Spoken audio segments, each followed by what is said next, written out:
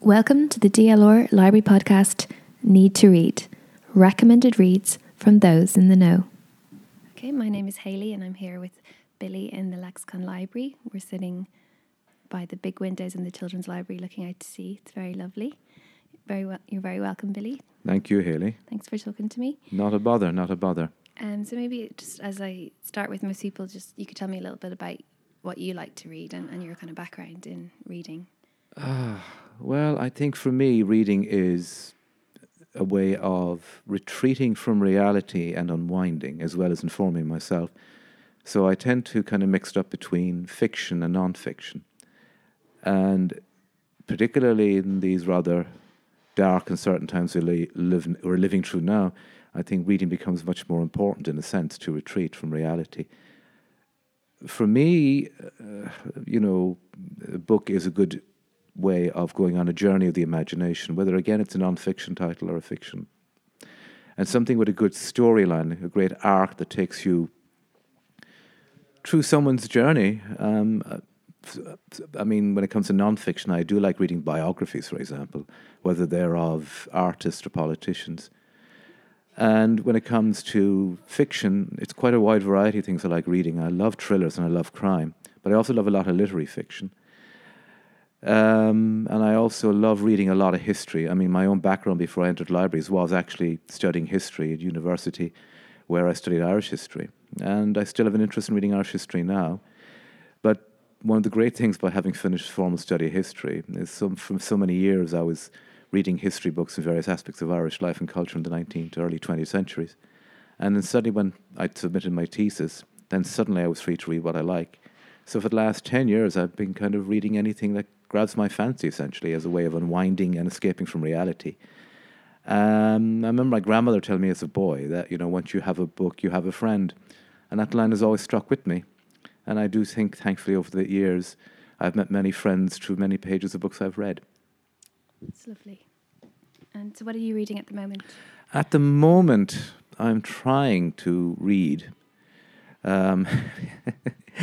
Potting around a second-hand bookstore, I'm reading a collection of art criticism by Robert Hughes, the late Australian art critic, I'm also rereading E.F. Benson's Map and Lucia. That's a series of kind of comical novels set in, I suppose, the early 20th century, 1920s, in a fictional town by the sea called Tilling, and it's about the rivalry between two grand dames of the town, Map and Lucia. And it's been serialized a few times on TV. It's complete escape from reality, You don't actually have to think too hard. But it's a wonderful escape from, as I say, all this craziness we're currently going through now. And also, I'm also reading it was a guy called Frank Budgen, and he wrote a memoir in the 30s, which is kind of a memoir stroke guide to Ulysses, which I think is a rather interesting book in itself, actually. So that's what I'm trying to read at the moment, trying to keep myself amused and informed, and probably, to be quite honest, quite sane in all this craziness right now. Yeah, and you're very good at recommending books. You've recommended a lot to me, and I feel like there's no topic you wouldn't have read about. Well, that's you're too flattering. But as anybody who is in the library service to tell you, you do pick up a great deal of knowledge over the years from what you read yourself, and from what colleagues recommend to you, and what you overhear other people recommending. And I do think all of us over time build up a great deal of expertise. The beauty of working in the library service, I find over the years with many colleagues with special interests, whether they're in fiction or non-fiction. And they will recommend, and I think you do learn from each other, I think, yeah. Yeah, which is hopefully this is the point of the podcast and why I've asked you as well. So maybe you talk about who you're going to talk about today. Oh, yes, that's Yukio Mishima, the Japanese writer. Whose work I first came across quite by chance. First of all, oddly, in the 80s, when Paul Schrader released a movie based on his life, which is a rather surreal one, called Yukio Mishima, Life in 4 Chapters, which it's a very kind of art house film and a very strange one. I must have seen it when I was, in my late-ish, goodness me, 85, 86, I think that was released. So I must have been about in my teens. Mm-hmm. And it struck me as a very strange experience sitting through the movie, which kind of interspersed Mishima's life with chunks of his various novels and stuff, which I then later went on to read. So what I had read would be things like, oh my goodness, the Confessions of a Mask, the Temple of the Golden Pavilion, and later on then I read the Seer Fertility tetralogy, which were his last kind of completed literary works. You're dealing with a man who's incredibly productive. I think it must be about 50 novels he wrote. There again, maybe 25 collections of short stories, numerous essays and reviews. He also wrote a lot of plays. I mean, he's an interesting figure in Japanese literature. There was a whole wave of Japanese writers that emerged after World War II called the Second Generation. And Mishima was the foremost of those. Born in 1924 and died in 1970. Some older listeners to this podcast will probably quite remember the circumstances of his death. Then it'll be the 50th anniversary this coming November, you know. Of his death, yeah. So I suspect there will be a run of interest in his work, both in Japan and elsewhere. But we can carry on if you wish. Any other questions? As I said, I'm just sitting here and I'm kind of. I should add. You've no notes or anything. This is just no. This is all. This is all off the cuff. This is all off the cuff freestyle. So yeah, he was strange. In that he was so prolific and he was really popular while he was alive as well. Oh, very, very. I mean, the manner of his death that made him famous. Yeah, and quite controversial. I think it's still a very sensitive topic to this day in Japan. They refer to it as the Mishima incident, you know. I think when you look through Mishima's work, and this has been looked at by some of his biographers in English, John Nathan and several others, who knew him, that there seems to have been, how does one tactfully put this, a death wish tinge of a certain eroticism, which exists alongside a typically Japanese sense of beauty. And this is a feature in Japanese literature that goes way back, this appreciation of the physical world, the natural world, and its transience, its mortality. And this is very often bound up in a tradition of Buddhism, which, for example, recognizes the mortality of all things. There's a Japanese term for which I hope to goodness I pronounced correctly, called awawe, which celebrates the fleetingness of beauty, of existence, of all natural phenomenon, you know. And this is a marked feature in Japanese literature that goes right back to the very early days. I mean, my own experience of Japanese literature is through translation, and it's through, let us say, and it is patchy, you know. I'm certainly not a cinephile in the sense, or whatever. I mean, or an expert in Eastern literatures in any great sense. But the beauty of a lot of this literature is its emphasis on beauty and a very refined eye looking at the natural world. Japanese literature, in its distinct sense, kicks off, let's say, from about, the 9th, 10th century onwards, in a very rarefied atmosphere of the Japanese court, where various ladies in waiting actually began writing diaries, and also what were actually among the world's very first novels. I mean, some people who of you listening may be familiar with some of them, the Murasaki Shikibu's The Tale of Genji.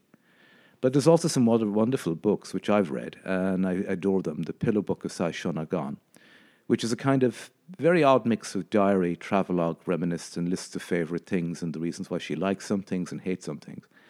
And then there's the Sarashina Nikke, which was beautifully translated by Ivan Morris, who was actually one of the leading translators of a lot of the Japanese literature. He also translated much of Mishima's work. And it's a very beautiful diary, again, stroke memoir. But it's interesting that Japanese literature is largely created in the very beginning by women who create and set a certain template for this, as I say, this appreciation of beauty and this appreciation of, let's say, its very transience. And when you go, then this is a thread that works its way right through Japanese literature right into the 20th century. And Mishima is a wonderful figure in that you see this sense of the transience of beauty and this keen eye for beauty itself, whether it's in the natural world, or whether it's in people's physical beauty of their inner lives. But he mixes a Japanese sense with Western literary technique.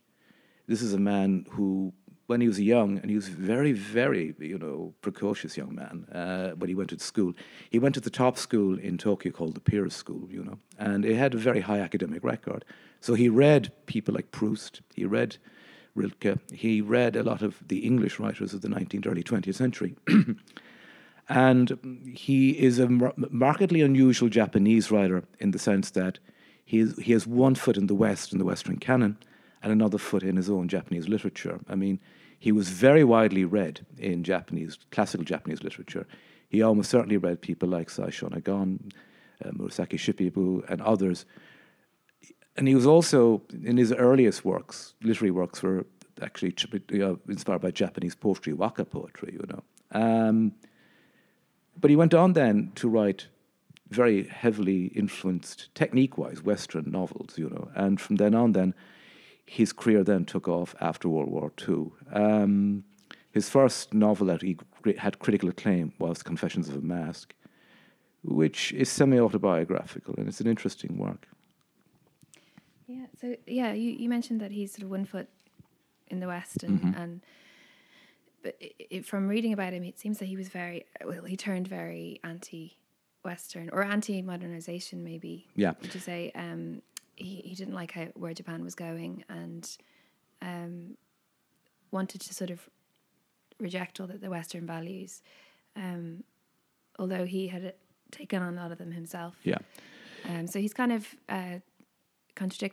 contradictory character, really. Wanted to sort of go back to the Buddhist ways, and I'd say the Buddhists would be very open to change, where he didn't seem, in the end, he didn't seem that open to change, did he?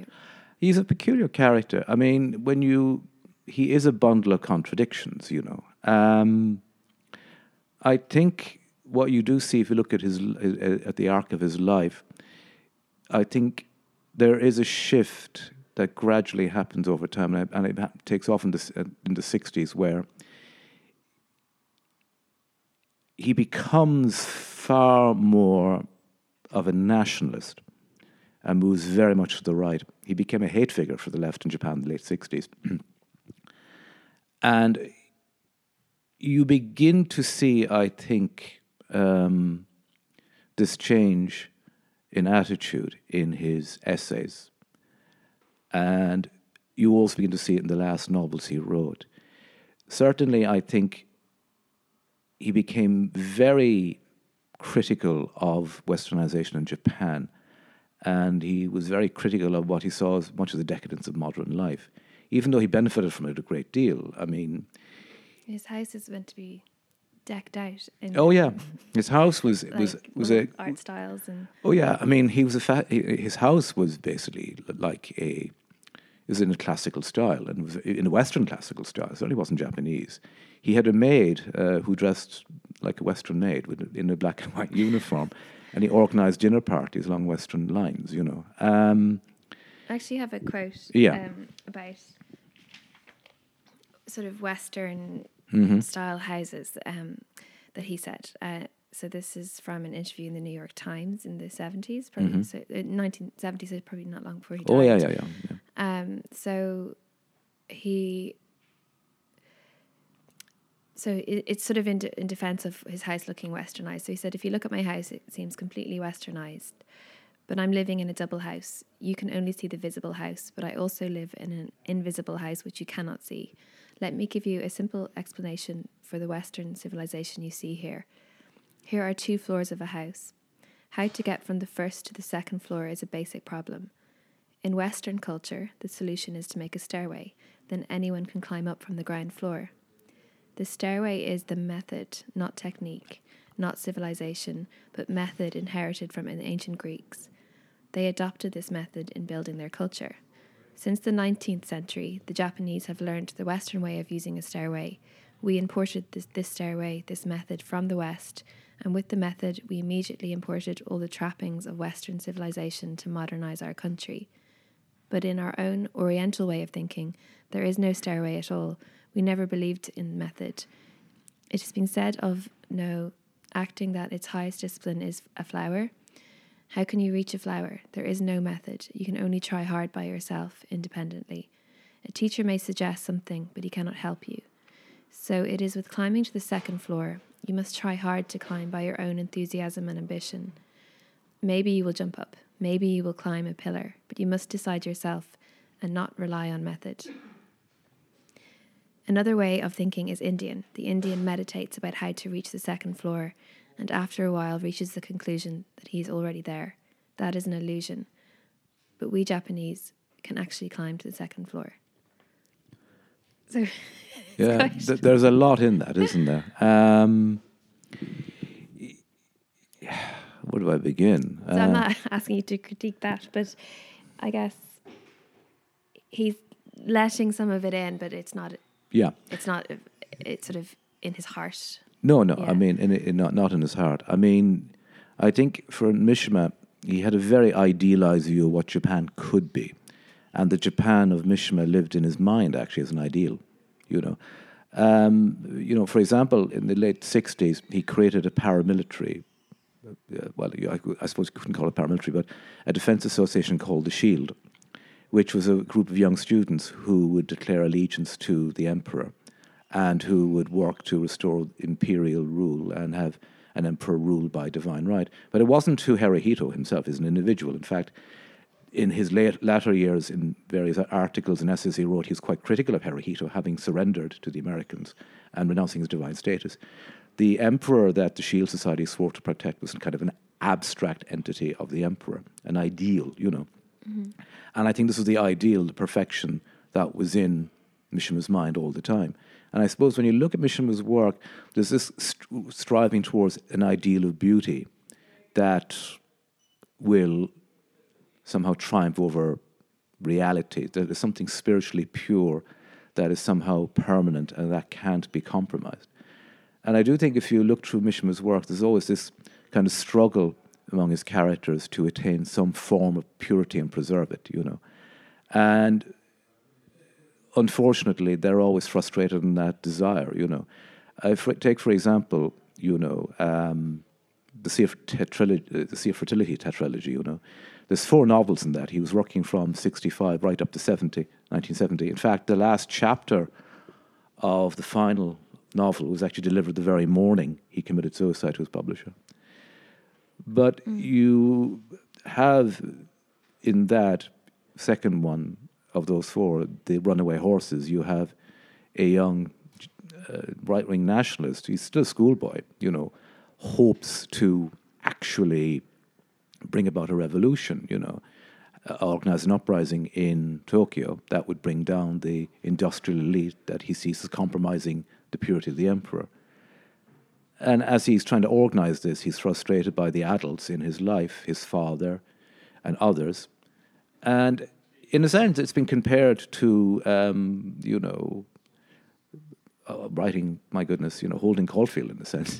The Catcher in the Rye, in the sense that you have an adolescent up against an adult world which is corrupt and compromising. And the boy, makes the ultimate sacrifice at the end of the novel, even though the cause for which he was fighting has been so fatally compromised, but in his own mind, he has a certain purity which he dies for. It's very grim, but in many senses, I think the character in that, is a self-portrait of Mishima in one level, And I think Mishima was trying to achieve that purity. I suspect one reason why he so happily embraced suicide was this realization that he couldn't achieve that perfection and purity he so desired.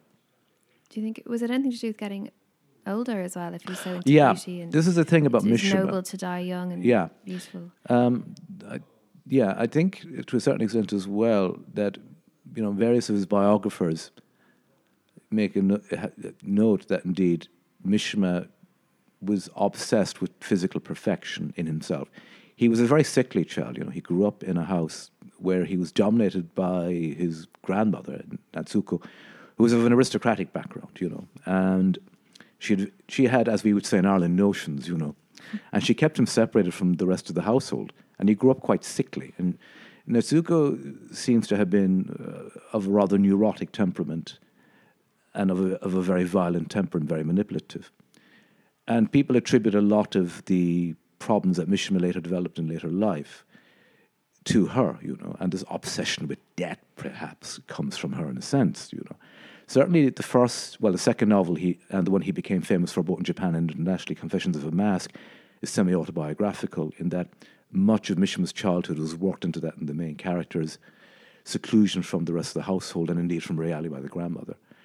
I think to overcompensate from that childhood, in the 50s, he began weightlifting 3 times a week in the gym.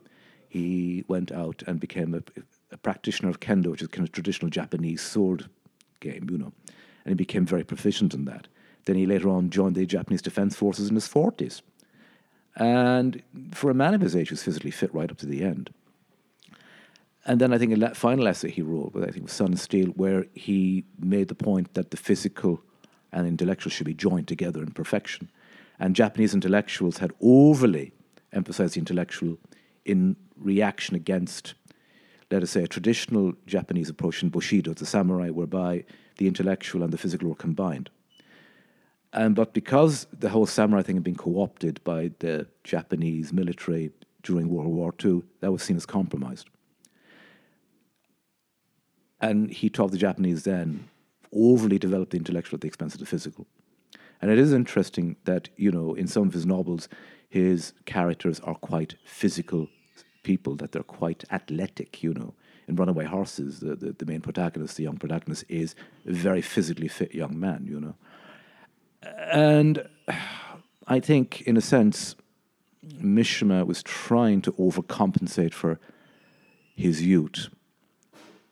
And I think was always battling with debt and loving debt. It's a very strange thing. Even all this time I've read his novels, I still can't quite decide did he actually have a death wish? Several of his biographers say so. There are Adam and John Nathan being one, but others are... Because, maybe we talk about the day that he died, because that's, it's very interesting. Well, yeah. Do you think he planned it? He planned it quite meticulously. It looks as if he'd planned it for a good year. But he was still trying to persuade people, trying to get a sort of a military coup. The whole idea behind the Mishima incident, as the Japanese call it, on November in 1970, was to, rather like the character in Runaway Horses, was to have that grand gesture that would begin a coup, which would begin a change, that he thought that if he went into the Eastern Command HQ in Tokyo,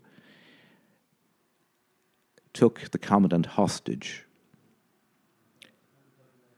went to the balcony, made his announcement, his demands. He told them to gather. He had all that he would bring about a coup, And again, there was this idealized view of Japan in his mind that he so wanted to make a reality, But of course, he goes there on the pretext of a meeting. He and several of his disciples, shall we call them, show up, meet the commander, who in all innocence greets him because he'd been in and out quite a few times. Mishima's there in his uniform of the Shield Society with self-styled. Yeah, they're quite. You might see some of the photographs online. There's photographs from that day. He was immaculately turned out for it. Part of the whole thing with this as well is you actually create a poem as well. It's kind of like a suicide poem, And this whole ritualized, we call it harikari, but in Japanese it's called seppuku, where you, it's, well... That's a nice way of saying it. One disembowels oneself with a sword, and it's a prescribed way of doing this. It's quite elaborate. And then you have a deputy to behead you. It is rather grim and rather unpleasant. There's a reason why Puccini doesn't have this Madame Butterfly on stage. It's dreadful stuff. And unfortunately, the Mishima case was rather botched. I won't go into the details. But he did die. He did die. And he had hoped that through his death, it would be a kind of a sacrifice. And that would perhaps bring about a new Japan based on the old. Very busy last day. So he was writing on the morning. Yeah. Finished his book, dropped it in. Yeah. Tried to organise the coup. Yeah, and everything was done with, fastidious attention to detail. The uniform was immaculate. And the run-up to this, he also put money to one side as for the defence of the remaining Shield Society members, who would be almost certainly compromised by their association and having accompanied him to the HQ. Nothing was left out. I mean, meticulous detail. The same kind of detail, ironically, eerily, that went into researching all the novels, which were meticulously detailed. I mean, if you go back to see our fertility tetralogy, the locales run from Tokyo to Bangkok to various cities throughout Japan. And he visited them all. He visited all the locations, took copious notes, and he came back and then wrote them all up into the novels. So when you look at Mishima, nothing was left to chance at all. His life was a work of art in a sense, and in a very dark sense, his death was also a work of art. So that's the man. Obviously, the man is very interesting. Who is fascinating. Maybe just in a very simple sense of recommending his books. Maybe you tell me a little bit about the trilogies. Tetralogy, The Sea of Fertility. Yeah, I mean, The Sea of Fertility was produced from 1965 to 1970. And it's his most ambitious work. Uneven in quality, I must admit, much as I like his work. 4 novels. First one, set in the early 20th century, Spring Snows, is a love story between two aristocrats, Kyoki and Satoko, who it's a tragic love story, and it's observed by Kyoki's friend Honda. The second one then is called Runaway Horses, set in the early 1930s, and it's about that young man who I mentioned earlier, the young nationalist, who wants to engineer a coup. And the third one, the Temple of Dawn, is set in the 1940s. Then again, first half. Second half, then early 50s. At the final chapter, 1967. And the very last one, the Decay of the Angel, is set in the 1970s. And indeed, Mishima goes ahead into a near future, what would have been a near future for him in that. The single thread through them is the following, a reincarnation, rebirth. Honda believes, is trying throughout the novels to save Kyoki. In the first novel, he tries saving Kyoki when he falls tragically in love with Satoko. And in the second, third, and fourth novels, he is then trying to save a reincarnation of his friend. In the second novel, Runaway Horses, it's the young nationalist. In the third novel, it's a Thai princess. And in the fourth novel, it's a young orphan he adopts and has as his heir a guy called Toro. And he uses this belief in reincarnation as a single thread to hold the 4 novels together. But the period, as I said, runs literally from 1900 to about 1975. So it's a panorama of Japan through 2 world wars, through various different cultural changes. And it's also an essay in westernization versus nationalism, decadence versus idealism, love versus cynicism, set against a panorama of, let's say, the vastness of the Buddhist universe. And I'm not doing it justice by just describing those. I just pulled at random several areas that the novel explores, Sounds very epic. It's an epic work, actually, and deliberately epic in scope. In my own personal opinion, the first 2 novels are flawless. They're superb. Third novel is excellent. I have issues with the fourth novel. I don't think it's of the same standard as the first 3. I was going to ask you, did you notice a change in them? Because obviously with the last one, he was going going through a lot. Yeah. I think the first two novels, as I said, are meticulously researched, beautifully written. I mean, there is a description of the Matsugi Kyoke, the young man who in the first novel, their family estate, which is so beautifully written. He's got a wonderful eye for detail. There's a lovely description of a cherry blossom festival celebration in the garden of the house. There's a lovely description of, in Japan there was a tradition in the imperial palace in Tokyo of reading poetry at the start of the year. And again, all these are beautifully described with an eye for historical detail. That's a symbolism of blood, apparently. Yeah, indeed. And also, again, that whole idea of awawe, of the transience. The cherry blossom is just in blossom in there for a very, very, very short period of time. So it's the idea that we're going to lose something. Yeah, and it makes it more beautiful. Yeah. So the novel, or novels, are jam-packed with symbolism, and they are magnificent. I mean, the first one is my favorite of the four of them. I think it's such a beautiful, tragic love story. The second one is nicely written. It's paced almost like a thriller in the fact that you see this young man planning this coup and all these various figures trying to thwart him or aid him, beautifully done. Honda renouncing his judgeship to become a lawyer to defend him when he comes to trial. Beautifully done, nicely paced. The third novel is very ambitious on an intellectual level because midway through, there is a reflection on the whole idea of reincarnation, rebirth. And it's actually the trickiest trickiest of the three to read because a very large chunk of it is taken up by Honda, who, with the outbreak of World War II, retreats to a study in Tokyo and reads everything he can lay his hand on reincarnation, on belief in rebirth, within Eastern thinking, Buddhist, Hindu, but also indeed Western traditions of rebirth as well.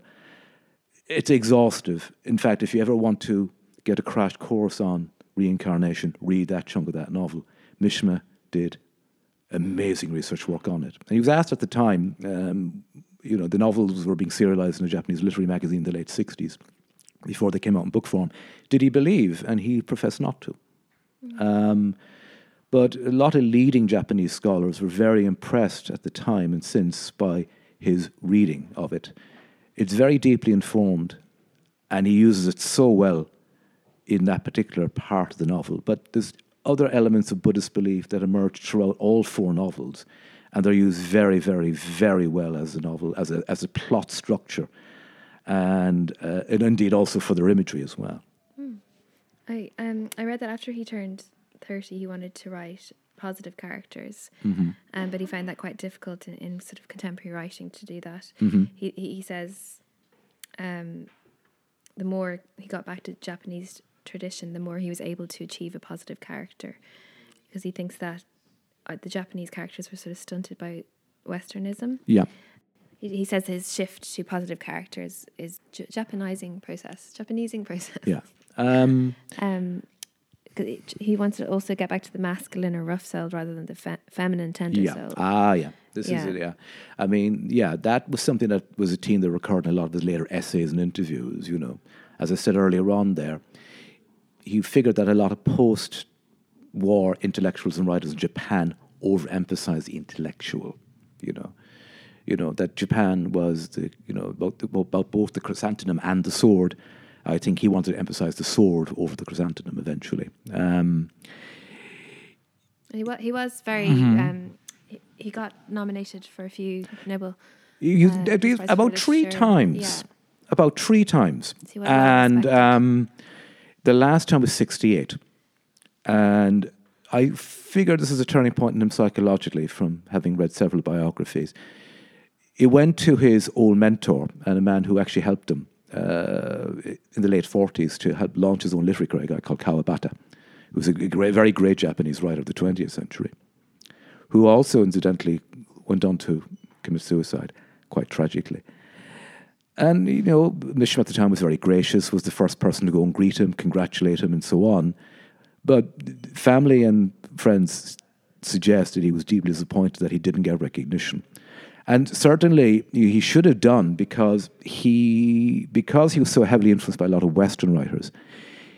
He, in a sense, should have appealed to a much wider audience than maybe some of his other Japanese contemporaries might have done, and should have been in contention for the award. Yeah, so he's sort of had broken through to the West. Yeah, so that's great. I think we have a lot of information on him there, and a lot of reading that you've suggested. Would there be any other books of his that you would suggest people take a look at? Well, I think he wrote a wonderful novel called Forbidden Colours, which is about an elderly writer who is quite dark, who decides to revenge himself on women by taking on a young man who he then grooms to be the ideal man for women and lets him loose on people. Again, quite a dark work. He wrote that in the 50s. Again, typical Mishima, he did all the field work by visiting gay bars in Tokyo, because this is what he did. He went out and visited various places to get local colour. I would recommend that as a novel. It's darkly comical, but it is a dark tale. He wrote another novel in the early 60s called After the Banquet, about a Japanese restaurant owner having an affair with a politician. He got sued for that because it was quite close to a Japanese politician who was running for office in Tokyo. He got sued. He also wrote a number of short stories that will be available in various anthologies you'd spot. So, I mean, there is quite a large number of his works around that have still yet to be translated, you know. But certainly I'd recommend Forbidden Colours. I'd recommend After the Banquet. I would also recommend, as I said, the Sea of Fertility tetralogy. I think it's a superb series of novels, if, as I say, uneven. Confessions of a Mask, I think, is a tricky novel to read.